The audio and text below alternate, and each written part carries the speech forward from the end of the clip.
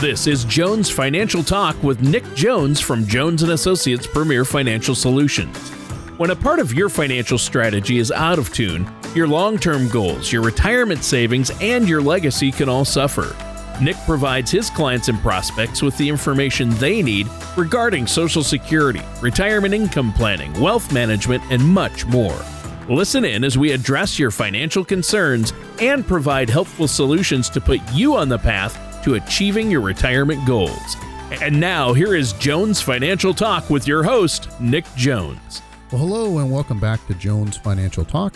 This is Nick Jones from Jones & Associates Premier Financial Solutions. Listeners, if you'd like more information about what you hear on our show today, you can find us in a couple of different ways. You can give us a call at 541-773-9567 or visit us online at jonesfinancialtalk.com. And while on our website, please click on the radio page to check out all of our past shows and even subscribe to our program on Apple Podcasts and Spotify. Now, listeners, President Joe Biden's recent signing of the Inflation Reduction Act has drawn significant coverage in both general and financial news sectors. While the bill's name is fairly straightforward, as with most pieces of large legislation, the details are anything but. The Inflation Reduction Act includes cash incentives for purchasing electric vehicles, tax breaks to accelerate the country's move to renewable energy resources, and a potential reduction in healthcare costs for many Americans by allowing Medicare to directly negotiate drug prices. But before we get into more of the details, let me bring in my co-host, Mr. Tony Shore, to help us with this topic today. Oh, yeah. I'm here. We're in person. We're in person together, Tony. Normally, you're in your studio back at the offices there, or, your studio you have. And I'm here in Minnesota in my studio. But today we're actually together, face to face. I know. We're going to have a fun show. I like doing it in person a lot better. Me too. I love seeing you. Yeah. It's always good to see you. And it's great to have you and Logan out to visit.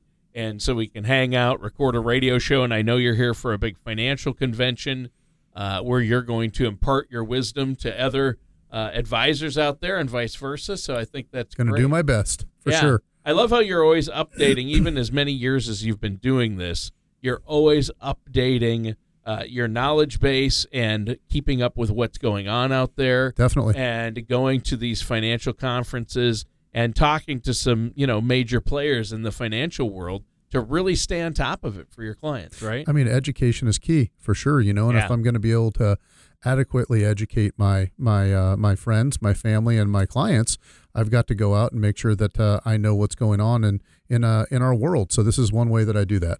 Yeah, I mean, you're going to be with some of our country's top financial minds and advisors out there, and Michael Binger of Gradient Investments will be there.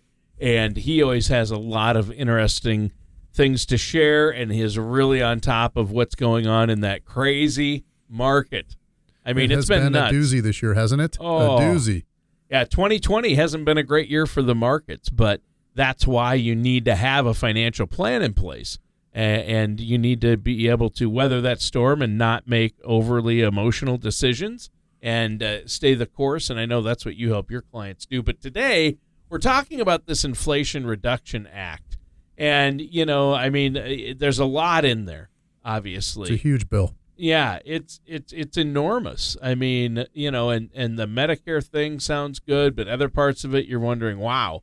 So where do you want to start with this topic? Sure. So interestingly here, Tony, first of all, we should obviously note that this certainly wasn't a piece of bipartisan legislation, right?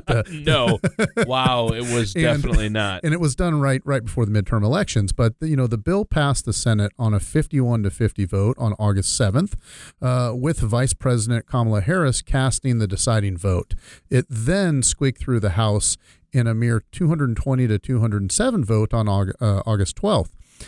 President Biden then signed the legislation into law, and many of you will likely recall news stories several months ago regarding Biden's proposed Build Back Better legislation, which was essentially a much, much larger proposal that included many of the elements from this Inflation Reduction Act. But after rounds of negotiations, it was clear that the Build Back Better Act wasn't going to make it through Congress. And so that started this kind of scaled down version of the Inflation Reduction Act that we're talking about today. Well, yeah, and boy, you talk about totally. It was definitely not bipartisan. I mean, in the Senate, it was right down party lines. All Republicans voted against it. All Democrats voted for it. That's right. And it even took the vice president's vote to swing it and get it passed. And so, there's some obvious conflict, and we know that that's the way it's been for a while now. A very partisan situation. And from what I've heard, this legislation has a heavy focus on climate change and things like that. What can you tell us about that? Yeah, it does. So definitely climate change is one of the biggest priorities of this bill. It invests more than $360 billion in energy and climate change programs over the course of the next 10 years. Okay. And so that includes significant incentives for those looking to purchase electric vehicles, for instance. And in hand with that, it also supplies tax breaks designed to increase the pace of the United States shift to renewable energy, Tony. Does the bill actually say how much carbon emissions will actually be reduced? So those who support the bill claim it may reduce carbon emissions by almost 40% by the year 2030, which is about 10% less than what Biden was hoping for with his original Build Back Better legislation. However, goals and reality are two different things. And so, only time will tell if that 40% actually comes up to be accurate, Tony. Sure. Now, additionally, the legislation supplies about $60 billion to cities that are expected to be disproportionately affected by climate change. And so many more millions will be supplied to Native American communities, for instance, to help that climate resiliency, funding come in place. Yeah, and I've heard that it does provide some of the money from the bill goes to Native American communities, which is good. But then there's $60 billion will go to cities that are expected to be affected by climate change. So I assume that's all going to Florida, right? Yeah, and California. And California. And maybe some to New Orleans, right? Exactly. Yeah, exactly. So here's the $1 million question, though. Or I guess in this situation, the $1 billion question, right? Billions of dollars. How is this all getting paid for, right? Great question. That's the big one. Who knows? No, I'm joking. Yeah, exactly. Unfortunately, that is you're part kind of it, right? half joking. So the aim is for the bill's costs to be covered, at least in part, by a new 15% minimum tax rate that's going to apply to corporations that have profits over $1 billion. And so the bill would also require companies to pay a 1% tax when they buy back their own stock, while also greatly enhancing the IRS's tax evasion enforcement team that we'll talk about as well. Yeah, we need to talk about that because that's been a controversial aspect of this bill. But before we get into that, I have to go back. It is interesting, the 15% minimum tax rate. To explain that, from what I've read, Nick, that is companies now can get by without paying a lot of federal tax, That's supposedly. Right. And this, no matter what, if they make more than $1 billion, they have to pay a 15% minimum tax rate. They can't be reduced by deductions or loopholes. That's exactly correct. So they're going to be, for sure, the government's getting the 15% minimum tax from corporations whose profits are $1 billion or more. And you'd think, well, how many companies could that be? Well, there's a lot. There are a few in this country, which is a good thing. That's right. Like Amazon and Google and, Tesla and all those types of companies, Apple. Definitely. I mean, there's a lot of them out there. Walmart. I mean, they're going to have to start paying some corporate taxes. But the IRS thing, I mean, the money for IRS tax evasion enforcement, that's drawn a lot of criticism. It sure has. Some say it could lead to armed IRS agents knocking on doors, conducting audits, and that's what scared me. I mean, Dr. Shore, come out of there. IRS, let us in. Well, here's the thing, Tony. Okay, the legislation will funnel an additional about $80 billion to the IRS during the next decade. Okay. Wow. 80 billion. And, however, to date, it's not clear how much of that money will be spent, though or how it's going to be spent, I should say, but it is anticipated that the IRS will use around $45 billion to improve its tax enforcement in this case. So that may mean increasing staffing levels and bringing, badly outdated processing systems up to date. In fact, to that very point, $5 billion is specifically earmarked for technology. Yeah. Okay. And then finally, an additional $25 billion of that $80 billion figure is slated for enhancing the IRS's overall operations system. It's just an old, antiquated system. Yeah, it is. I mean, I've even heard they still have tube monitors in some IRS offices. I would not be surprised. And Windows 95, things like that, or Windows XP that are very outdated. Wow.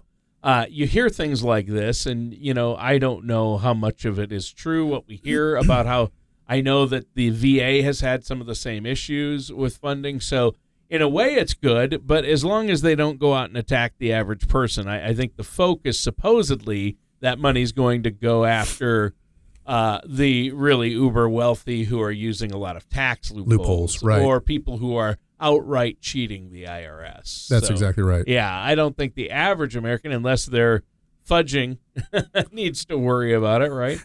Hopefully. But, it's called the Inflation Reduction Act, which I have to admit it's a grabbing title, but you know how these bills are. The titles are usually ironic. Especially at a time like this, right? When inflation's at an all-time high and the elections are right around the corner. You are correct. Yeah, but, we're in the midst, like you say, of really high inflation rates that we haven't seen in decades. It seems like targeting inflation is the right move, but I think they just use titles that sound good and will get them votes. Will this legislation actually do anything to cool or slow inflation? Well, Tony, it's interesting that you asked that question because according to the Congressional Budget Office, who is an independent agency, right, that supplies nonpartisan budget and economic information to Congress, this bill's impact on inflation is likely to be, in its own words, negligible. Yeah. Okay. And so at the same time, however, the Congressional Budget Office is predicting that the legislation will reduce the federal deficit by as much as $102 billion over the next 9 to 10 years. Sure. So there's some good parts in there. Yeah, there's bad and there's good, like with most things, right? Right. Well, you know what? We should actually take a quick break here. It's time for a quick break. But before that, let our listeners know how they can get a hold of you and what you have for them, Nick. Sure thing. 2 different ways. You can obviously just give us a call at any time at 541-773-9567, or please visit our website at jonesfinancialtalk.com. Happy to answer any questions you might have to address any concerns that you might have about your retirement income, for instance. It is definitely our goal to continue to educate the community and help them and you with any questions you might have about your retirement. So please take us up on that offer. All right. That sounds great. And listeners, stay tuned. We're going to be right back with more of Jones Financial Talk right after this. Want to help mitigate the uncertainty of future taxes and lower your taxes on Social Security benefits? With tax-free qualified distributions and growth of earnings, converting your 401k to a Roth IRA could be your solution. At Jones & Associates Premier Financial Solutions, we can answer your questions regarding 401k and IRA rollovers. We work with a team of CPAs and professionals who can help you avoid potential pitfalls. Visit us at jonesfinancialtalk.com to learn more. Well, welcome back to Jones Financial Talk. This is Nick Jones from Jones & Associates. Listeners, if you'd like more information about what you hear on our show today, simply just give us a call at 541-773-9567 or go to our website at jonesfinancialtalk.com. And lots of our listeners go to our radio page to check out our past shows and to subscribe to our program on Apple Podcasts and Spotify. All right. Yeah, and I want to remind our listeners really quick that we're also available now on Amazon Music, Audible, and Google Podcasts. So we're on all the major podcasting sites out there. So check it out. I think that's going to be good. That's great. That's great. Well, thank you, Tony. And, so far during today's show, we've been highlighting some of the most important elements of the recently passed and signed Inflation Reduction Act legislation. We're going to get more into those details now. Yeah, and during that first segment, you were talking, Nick, about some of the major things this legislation will fund, how the price tag is going to be covered, and whether or not it will actually do much to reduce inflation. I think they just look for the most ironic title Yep. they can for these bills. What do you have for us in this segment? So the first part here, Tony, is very important to many of our listeners, especially because this time of year towards the fall season is time for people to look at their prescription drug plans, right? And so, one thing that this bill does is it definitely allows Medicare to negotiate drug prices directly with manufacturers. And that's a very, very important topic, obviously, this time of the year, because, in addition to allowing Medicare to negotiate those drug prices for the first time, the legislation also puts a $2,000 annual cap on how much Part D prescription drug plan enrollees will have to pay out of pocket for medications. And it levies tax penalties on drug manufacturers that increase their prices beyond the rate of inflation. So two very, very good points there. For instance, Medicare provided insulin is also capped at $35 a month and also ends out-of-pocket expenses for many vaccines under Medicare. Okay, and so the Nonpartisan Congressional Budget Office thinks that Medicare may save hundreds of billions of dollars over the next decade thanks to its ability to now negotiate the prices of some of those prescription drugs, as well as potential tax rebates to encourage drug companies to keep prices low. And really what we mean by low is fair and in line with the inflation rates, all right? Yeah, we'd like to see those at or below the inflation rate. Yeah, exactly. Yeah, and see, this is the one thing that I'm glad is in the bill and I'm glad got passed, and I think we can all agree on, is that Medicare should have been able to negotiate drug prices long ago. And I think the only negative is that they're limiting how many drugs, and we'll get into that, because I think I heard a news report that indicated it's connected to the American Rescue Plan that involves Medicare too. Is that right? That is right, Tony. And, the newly signed legislation provides a 3-year extension to the expanded subsidies and other financial enhancements that were first included in last year's American Rescue Plan. And obviously those were designed to reduce the expenses of health insurance plans available in the Affordable Care Act marketplace. And Tony, also, according to the AARP, those subsidies have been especially crucial for people between the ages of 50 and 64, who sometimes pay up to 3 times more for health insurance. Yeah, before they get on Medicare. Exactly. Those are the most expensive years, obviously, right? And interestingly, when people come to our office and they're asking about being able to retire early, what do you think the number one thing we talk about is? Healthcare insurance. I mean, gosh, for some people, you're looking at $1,000 a piece per month, right, before the age of 65. And so that will help and should help, okay? Yeah, especially if you're planning on retiring early before 65. And those COBRA plans are outrageously expensive. Outrageous expensive, exactly. And, the other thing to take a closer look at here, Tony, with the Inflation Reduction Act is what it does for Medicare Part D prescription drugs. And that's this time of year, right? Because, again, for the first time, out-of-pocket expenses for Medicare Part D prescriptions will be capped. Oh, that's great. And so for older Americans, right, that's a huge deal. Yeah. I mean, beginning in 2025, enrollees won't have to pay more than $2,000 a year for their share of Part D prices. And I've got lots of clients that unfortunately have to take prescription drugs and pay way more than that right now. So that will really be a very, very beneficial thing to them. And then also, most vaccines will be free through Medicare going forward. Yeah, that's great. I know my cousin has some, medical issues, and his prescriptions, if he got no help and had to pay for them himself, would be $6,000 a month. Wow. A month. I mean, that's just $6,000. You're going to go broke. There's no way anybody can afford that. So fortunately, and he's pretty low income, so a lot of that is covered for him, obviously. But we need to make sure that Medicare can negotiate lower prices for people who are retired.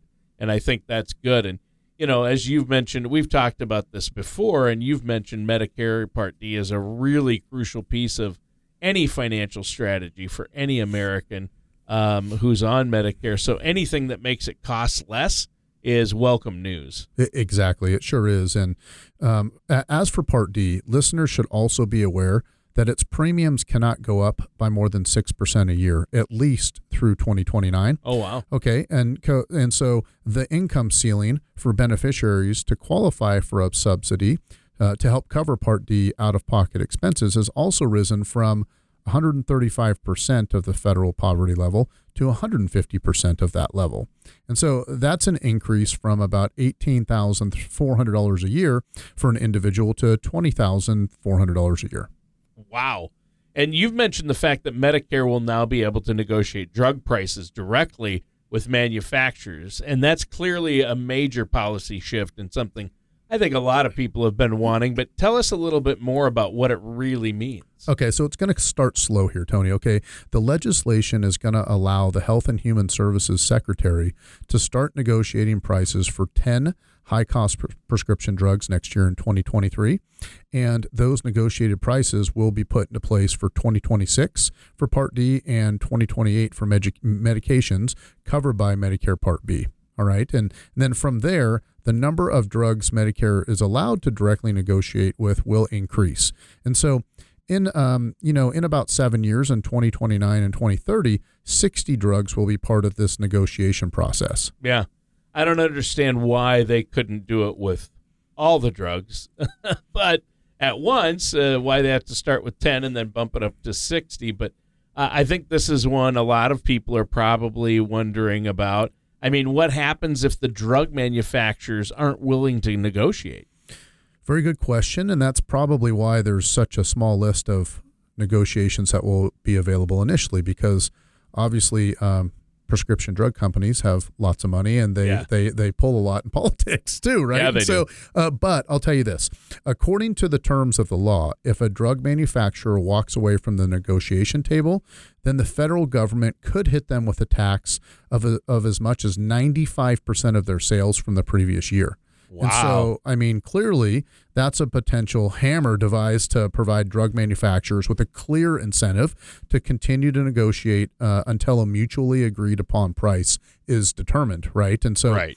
The other thing is we estimate that that negotiating provision alone could save Medicare almost $102 billion over the next 10 years, right? And so to me, that's just obviously just a stunning figure. Yeah. And a lot of people know that Medicare obviously helps with things like prescription drugs, but saving that much money just from that specific thing, wow. I mean, that's a big number, Tony. It is.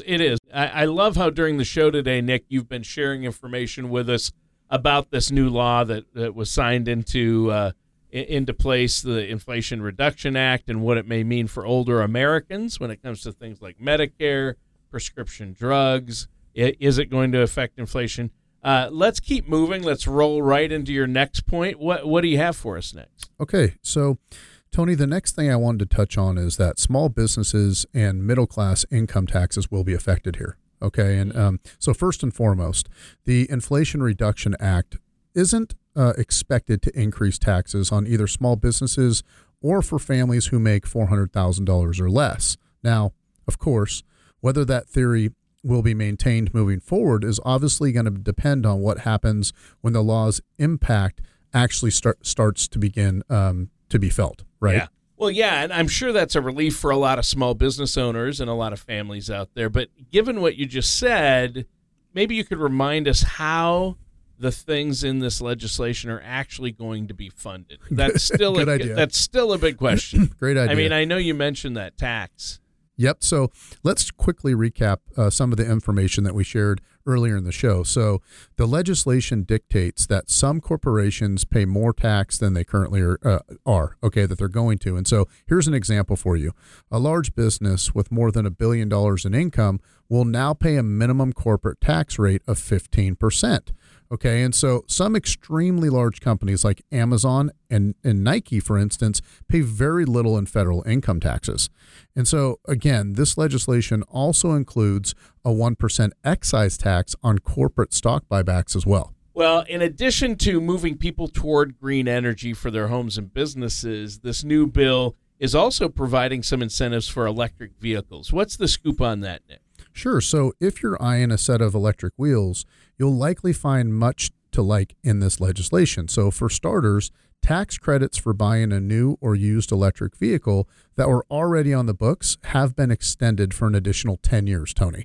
And those credits apply to what are referred to simply as clean vehicles, and they now include some hydrogen fuel cell cars actually as well. Interesting. Are there income limits to get those credits? There are, and the legislation limits are based on the MSRP of the vehicle as well. So basically, those limits prevent the purchase of a highly priced luxury vehicle. Okay, so interestingly, though, the law also eliminates the $200,000 car limit for claiming the credit. And so this means manufacturers like GM, Toyota, and Tesla are now all eligible. You should also note that beginning in 2024, you can take the clean vehicle tax credit as a discount at the time that you make your purchase. Okay, so essentially, you'd be transferring the credit to the dealer, who would then reduce the vehicle's price by the value of that tax credit.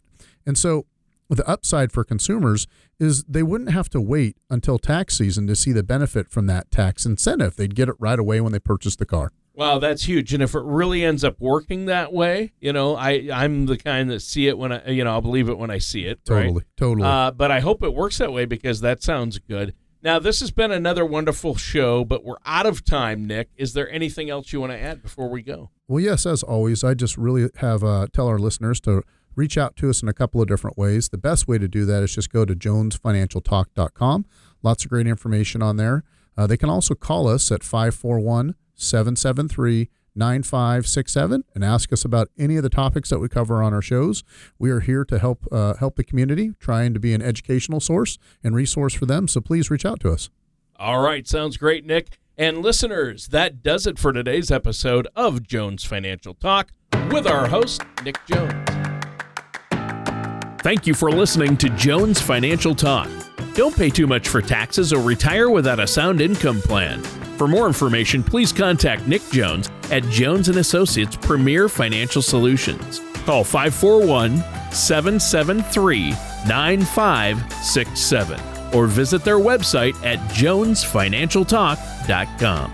Fee-based financial planning and investment advisory services are offered by Jones & Associates Premier Financial Solutions, a registered investment advisor in the state of Oregon. Insurance products and services are offered through Jones & Associates Insurance Solutions. Jones & Associates Premier Financial Solutions and Jones & Associates Insurance Solutions are affiliated companies. Nick Jones, Hurstel Jones, and Jones & Associates Premier Financial Solutions are not affiliated with or endorsed by the Social Security Administration or any other government agency. All matters discussed during this show are for informational purposes only. Each individual situation may vary, and the opinions expressed here may not apply to everyone. Materials presented are believed to be from reliable sources, and no representations can be made as to its accuracy. All ideas and information should be discussed in detail with one of our qualified representatives prior to implementation.